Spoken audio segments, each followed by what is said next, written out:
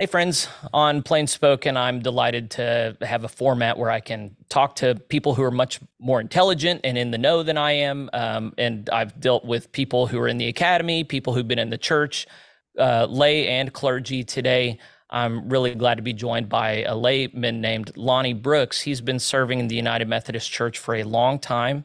He first came on my radar at the beginning of this year whenever he published an op-ed that I thought was very insightful, and I'm going to ask him about that. But he has a career going back in the denomination where he's on the general conference level, very knowledgeable about the legislation that has been passed, the conversations that have been taking place for some time. He's I've talked with centrists who claim him as one of their own proudly, and so everybody knows that I lean pretty far right. And so Lonnie, I asked him, I said, hey, no worries if you're not excited to come on Plain Spoken. He said, no, I think it'd be just fine. So he's been very gracious to set aside this time. He's in Anchorage, Alaska. It's early in the day for him, but he's decided that he'll bear with me for a little bit as I ask him questions about the history of the United Methodist Church and his role in it, and his prayers as they're coming up on General Conference next year. So I'll go ahead and bring you on screen. Lonnie, how are you doing this morning? I'm well, thank you very much, Jeffrey. It's really good to be here and uh, be with you for this chat. Yeah, yeah. Usually, I can never predict how many people are going to listen to different things that I do. Sometimes it's eight or 900. Sometimes it's 3 or 4,000. I have no idea which of your friends are internet savvy and will like watching and listening to you. But I know that I'm excited to hear from you this morning because I've just gone down your Facebook since reading your op-ed, and you regularly have insightful, nuanced takes on the United Methodist Church and decisions made in different corners. I'm wondering, I wasn't able to find a bio of you. I probably should have asked for one. But for my viewers, I'm just curious to know how far back your time in the United Methodist Church goes, what it is you love about the United Methodist tradition, what things factor into who you are that connect you to the United Methodist Church. I was born into a family that was United Methodist, and their roots went back into the United Methodist, its predecessor denomination, the Methodist Church, a long way. In fact, the Methodist Church uh, was born only a year before I was, in 1939, of course, with the merger of the uh, three churches that had split apart in the lead up to the Civil War. Uh, and so I was born in 1940, uh, and on September 5th, in fact. Uh, and Happy birthday. Thank you. Yeah, I had no 83. idea. I would have asked you for another day, but happy birthday. Thank you for spending time with me. It's going to be a busy day, but yeah, that's the way a birthday should be. Oh, Uh, yeah. yeah, and in fact, my earliest memory that I have of anything was in when my mother carried me into the nursery at First Methodist Church in Orlando, Florida, where I was growing up, and put me down on the floor, and I'm crawling into the room, eager to play with the blocks and other stuff that they had in there, of course, in nursery. And so I cherish that memory and keep it alive by rehearsing it from time to time. Uh, but from there, it just grew. I grew into being an active youth and young adult in that church there in Orlando, and it followed me. In fact, that it was participating in that church that inspired me to uh, look for a way that I could serve the church going forward. And I settled on the idea of being a missionary. So when I graduated from high school, I went to uh, Georgia Tech to be an engineer, with the idea that I would go into mission service as an engineer. And while I was there in college, I decided I probably should have a theological background for that work as an engineer in missions.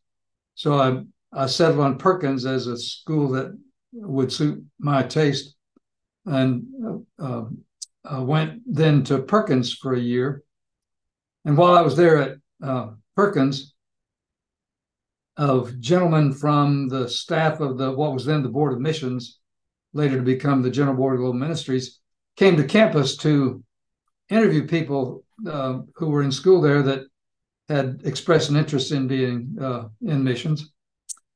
And after talking with me for about 45 minutes, he said that the thing that the board would have in mind for me to do on the mission field would be to teach math and science in high school. And I thought, wow, well, that's really a good mission for somebody, but not for me. So I went through some soul searching about what my goals might become, with that one kind of being frustrated by the official church, and decided I would leave seminary at the end of that year, and after consulting with my faculty advisor there, and found my own mission then, going around the world looking for oil and gas as a geophysicist, and did that for 32 years, continuing to be very active in the churches where I would find myself and my wife with me. I had one experience that kind of was eye-opening for me, I thought, when we were in Santa Monica, First Methodist Church there. Real dynamic young pastor, Paul Woodenberg, asked me at one point if I would be open to becoming a member of the what was then, I guess, the administrative board.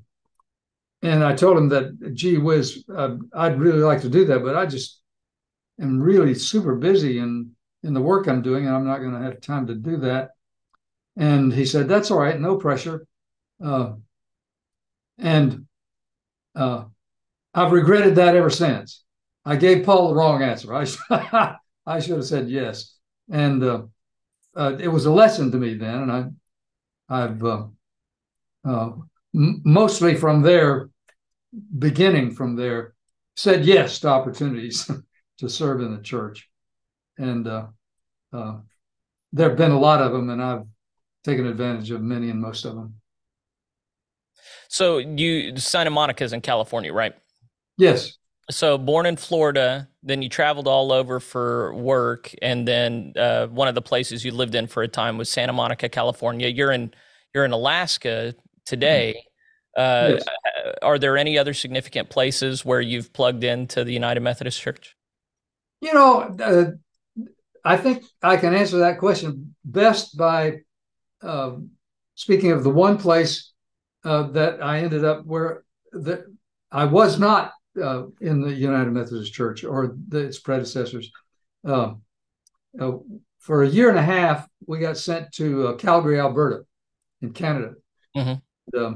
The Methodist Church long ago, I think it was back in 29, somewhere around back there, the Methodist Church in Canada, which was a descendant not from the Methodist movement in America, but directly from the Methodist movement in England, the mother church.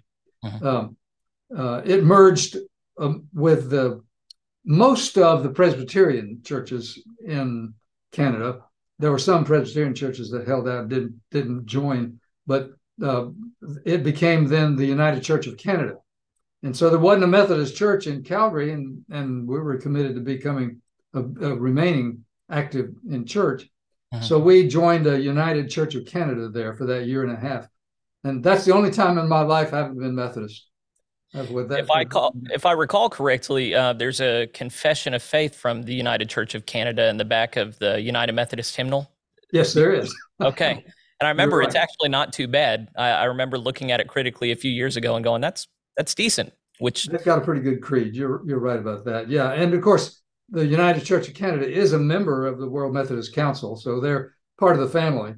That's good to know. Yeah. Yeah. But everywhere we've lived, we've been active in churches, and we haven't found a bad one yet.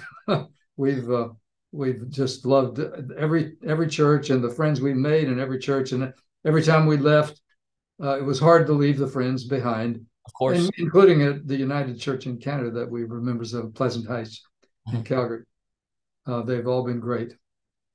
So We worked in Saudi Arabia for a while. There was no Methodist church there, but we remained members where we left from. We were only in Saudi Arabia for 3 months, but there was an active faith community there, very much behind the scenes. Of course, one can't be an open practitioner of the Christian faith in Saudi Arabia, but it's tolerated sort of under the radar that we have faith communities in the Christian life gathering in homes and small places. So you were a cradle roll Methodist. You stuck with the Methodist Church wherever you moved, wherever you went. You got a wonderful wingman with you. To say your wife's name? Adriana. Ariana. Is she Hispanic? Yes, she was born in Mexico. We met in El Paso. Wonderful. And how long have you two been married? Wow, 66.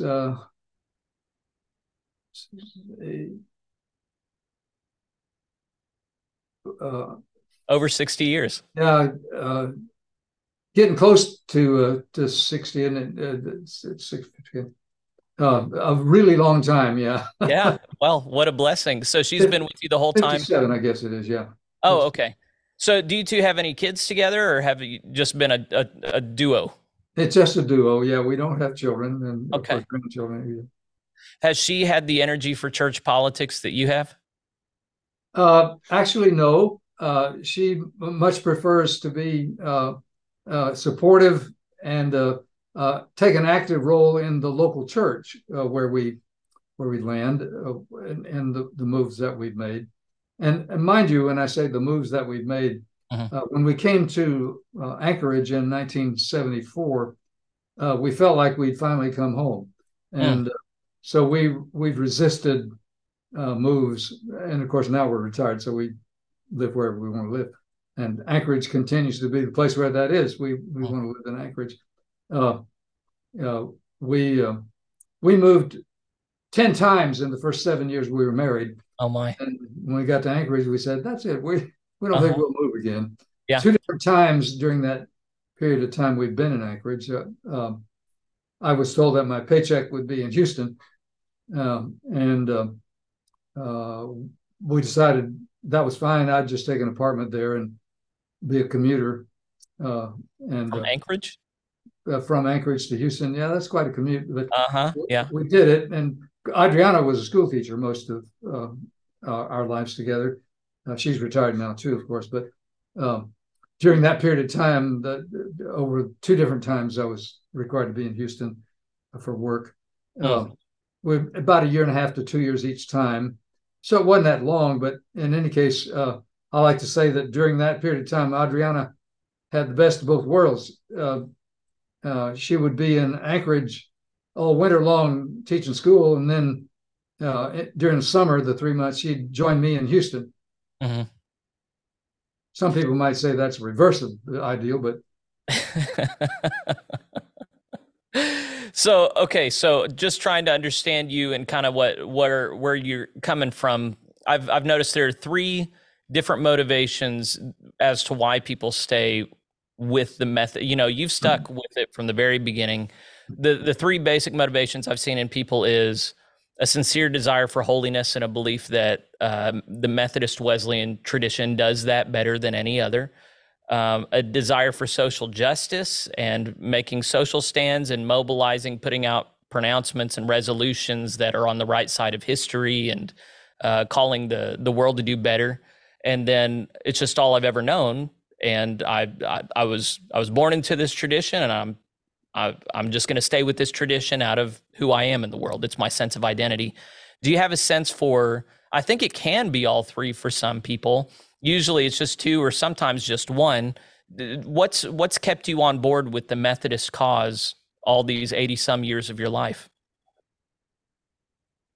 It would be almost certainly naive of me to say that number 3 wasn't a powerful factor, which is to say genetic almost.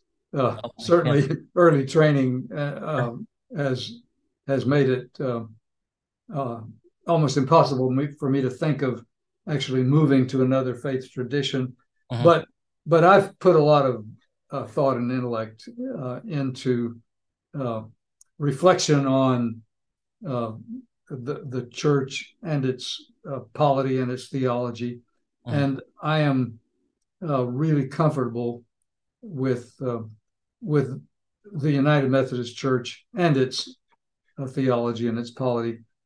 As a general rule, that doesn't mean that I agree with every stance that the United Methodist Church takes on every issue. Sure. I've never seen such a person. I don't think there is one, because many of our stances are quite contradictory. I remember in particular, just to illustrate what I mean by that, Please. at one general conference, we simultaneously adopted a resolution calling for the United States government to reject any intervention in the internal affairs of another nation.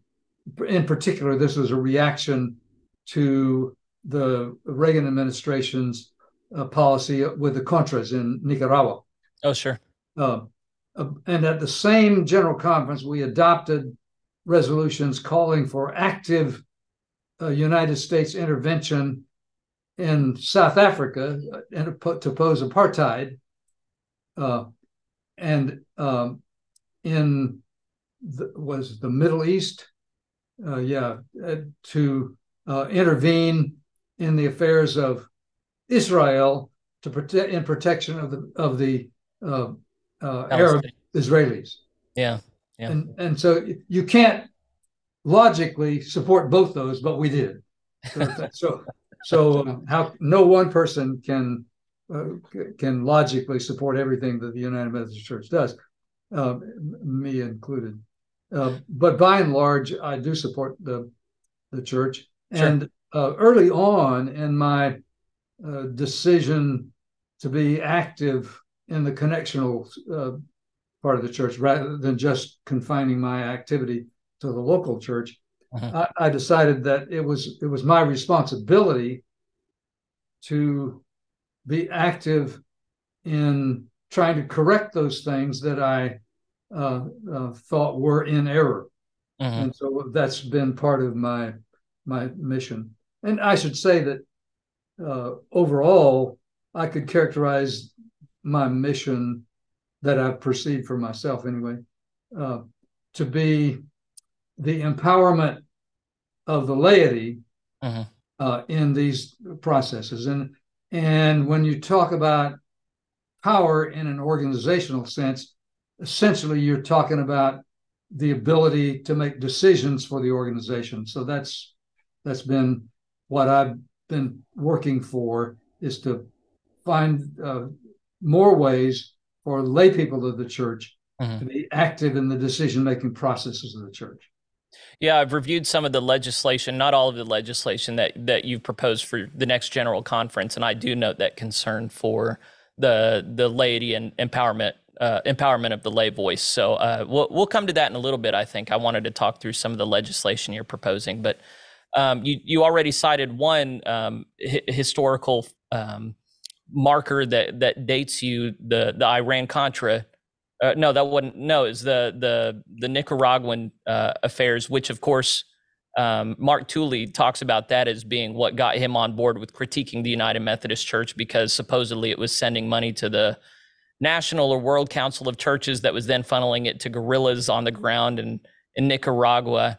I haven't seen that firsthand reporting, so I don't know how accurate that is. But of course, the United Methodist Church, deep down in its bones, was always politically active to some degree. Well, from the very beginning, it used to make, well, it's on Capitol Hill in Washington, D.C., and it directly tries to impact international policy. But that, I think the historical reference would be what, late 1970s? Is that when you got involved in the connectional structure of the denomination?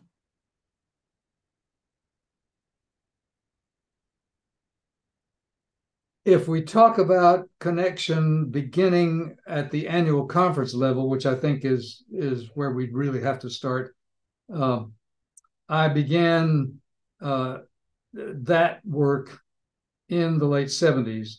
Okay. I actually became active in the general church in 2000. Mind you, I retired from my work as a geophysicist in uh, 94.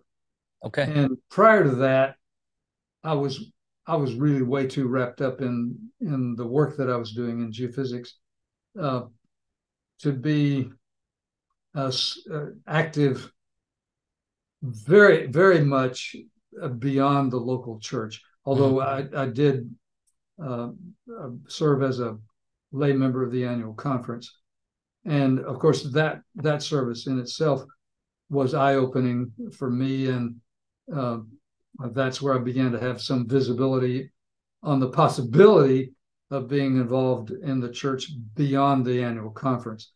But I was elected to be a member of the delegation, the second elected layperson to the General Conference in 2000.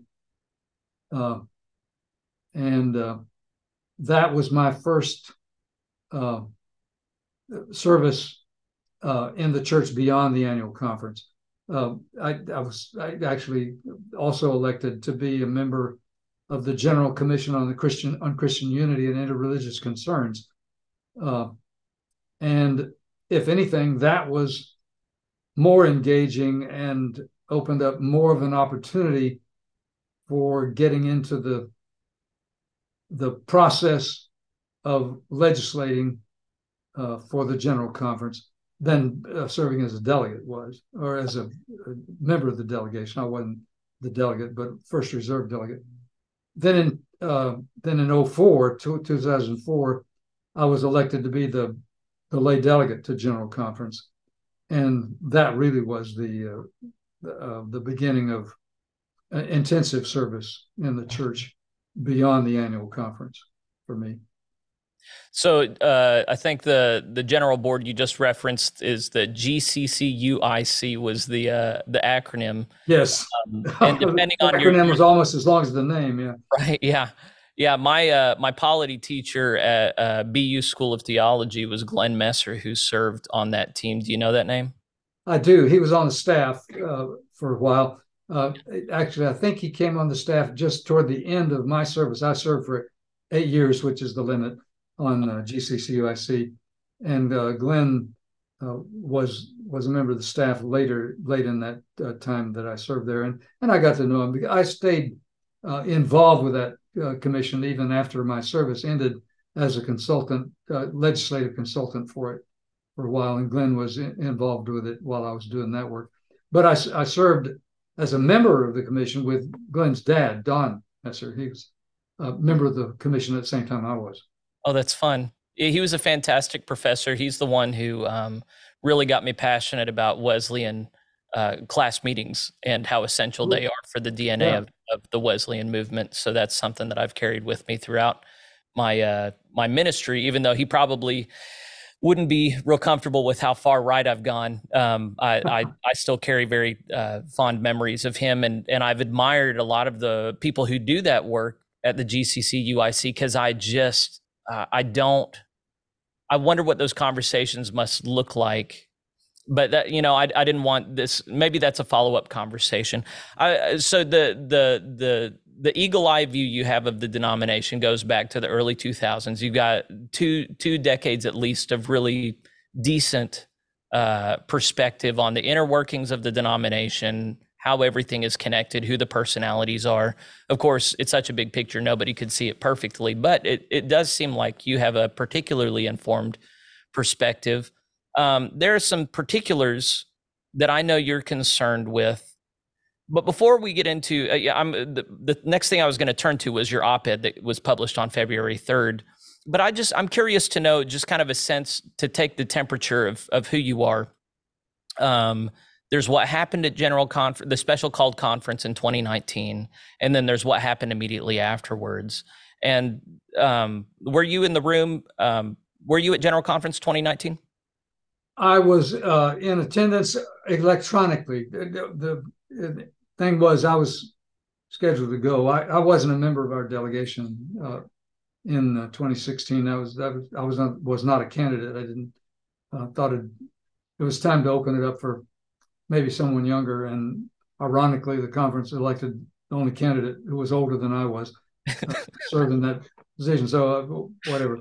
But in any case, in March 2019, well, let me back up one step from that. As I was getting ready to leave to go to the airport to get on the airplane to go to St. Louis for just to be there, because I hadn't missed a general conference since 2000. I got really sick, and I was having some real problems, and so I decided I just had to cancel. I couldn't get on a plane that way. And then within a short time, my diagnosis came in that I had lymphoma. Oh, yeah. And so I was not at General Conference 2019 because I was really sick, but watched the whole thing on the streamed service that was available. So I felt like I was there, even though I wasn't. So I saw every minute of it. that was 4 years ago. What happened with the lymphoma? I've got to ask. I immediately went into chemotherapy, and that treatment was extremely successful in my case. Fantastic. And then in July, after an intensive round of chemotherapy, I was found to be cancer-free, and been monitored very closely with scans and different blood tests regularly since then, and I'm still in remission. Lymphoma is a disease that you never fully recover from. So I'll have it with me for the rest of my life, however long or short that turns out to be. But as far as any technology we have available now is able to do so, I'm cancer-free. Hey, that's great. So, well, let me bring it back to 2019 then, because I would characterize 2019 as a train wreck. How about this? I'll characterize it how I've typically seen it, and then you can add your corrective to Sure. it.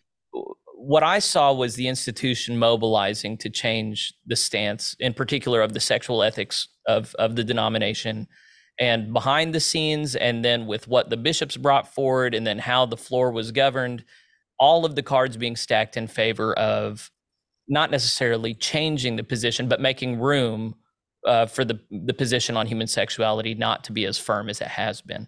And the will of the people was very clearly against the institution. And by the end, they had made that known. But the American leadership in particular was unwilling to receive that. So in the days and weeks following up from that conference, they issued public statements of noncompliance with the legislation that had been passed. And that's about how I would characterize it. So does all that sound accurate to you, or do you feel like perhaps it was not so egregiously mishandled? Egregiously mishandled is even perhaps an understatement.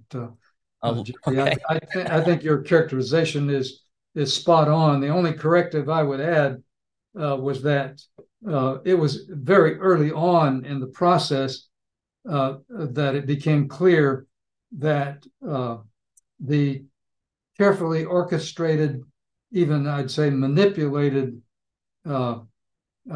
outcome, which was the adoption of the one church plan. That was the whole leadership of the church had oriented itself to support, encourage, and facilitate the adoption of the one church plan. That was clear. But early on, the process was adopted that would prioritize the proposals that were before the conference by a vote in plenary.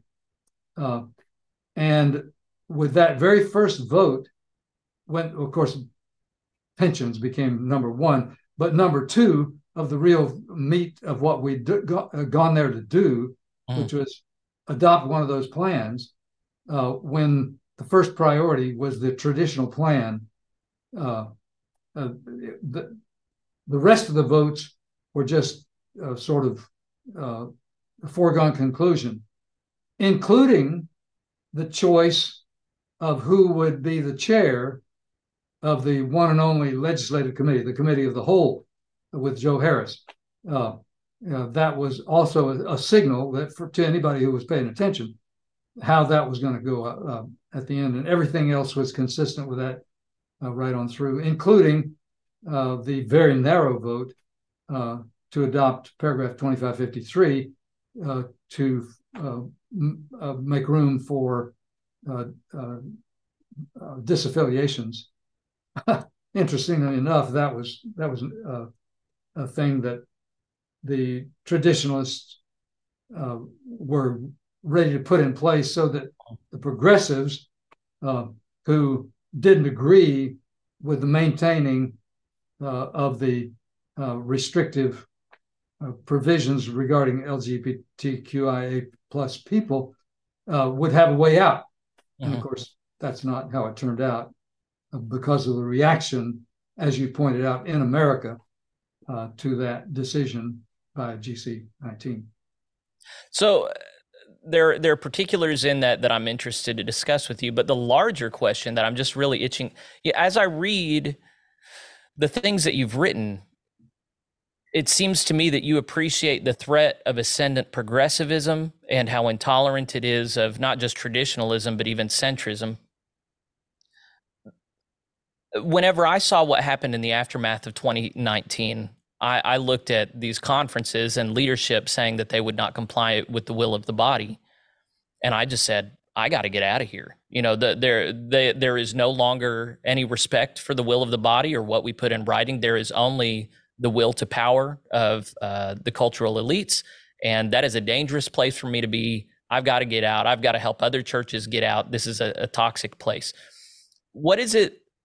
What I'm interested in you is what you do in your head where you go, no, I'm still invested. I'm still going to be involved in empowering laity and bringing about the best thing possible in this body. So how have you thought through that since 2019? If you're clear that the General Conference was stacked and manipulated in the way that it was, and you're not disagreeing necessarily with any of my characterizations here, what is it that has allowed you to be more gracious and trusting in this atmosphere than someone like me?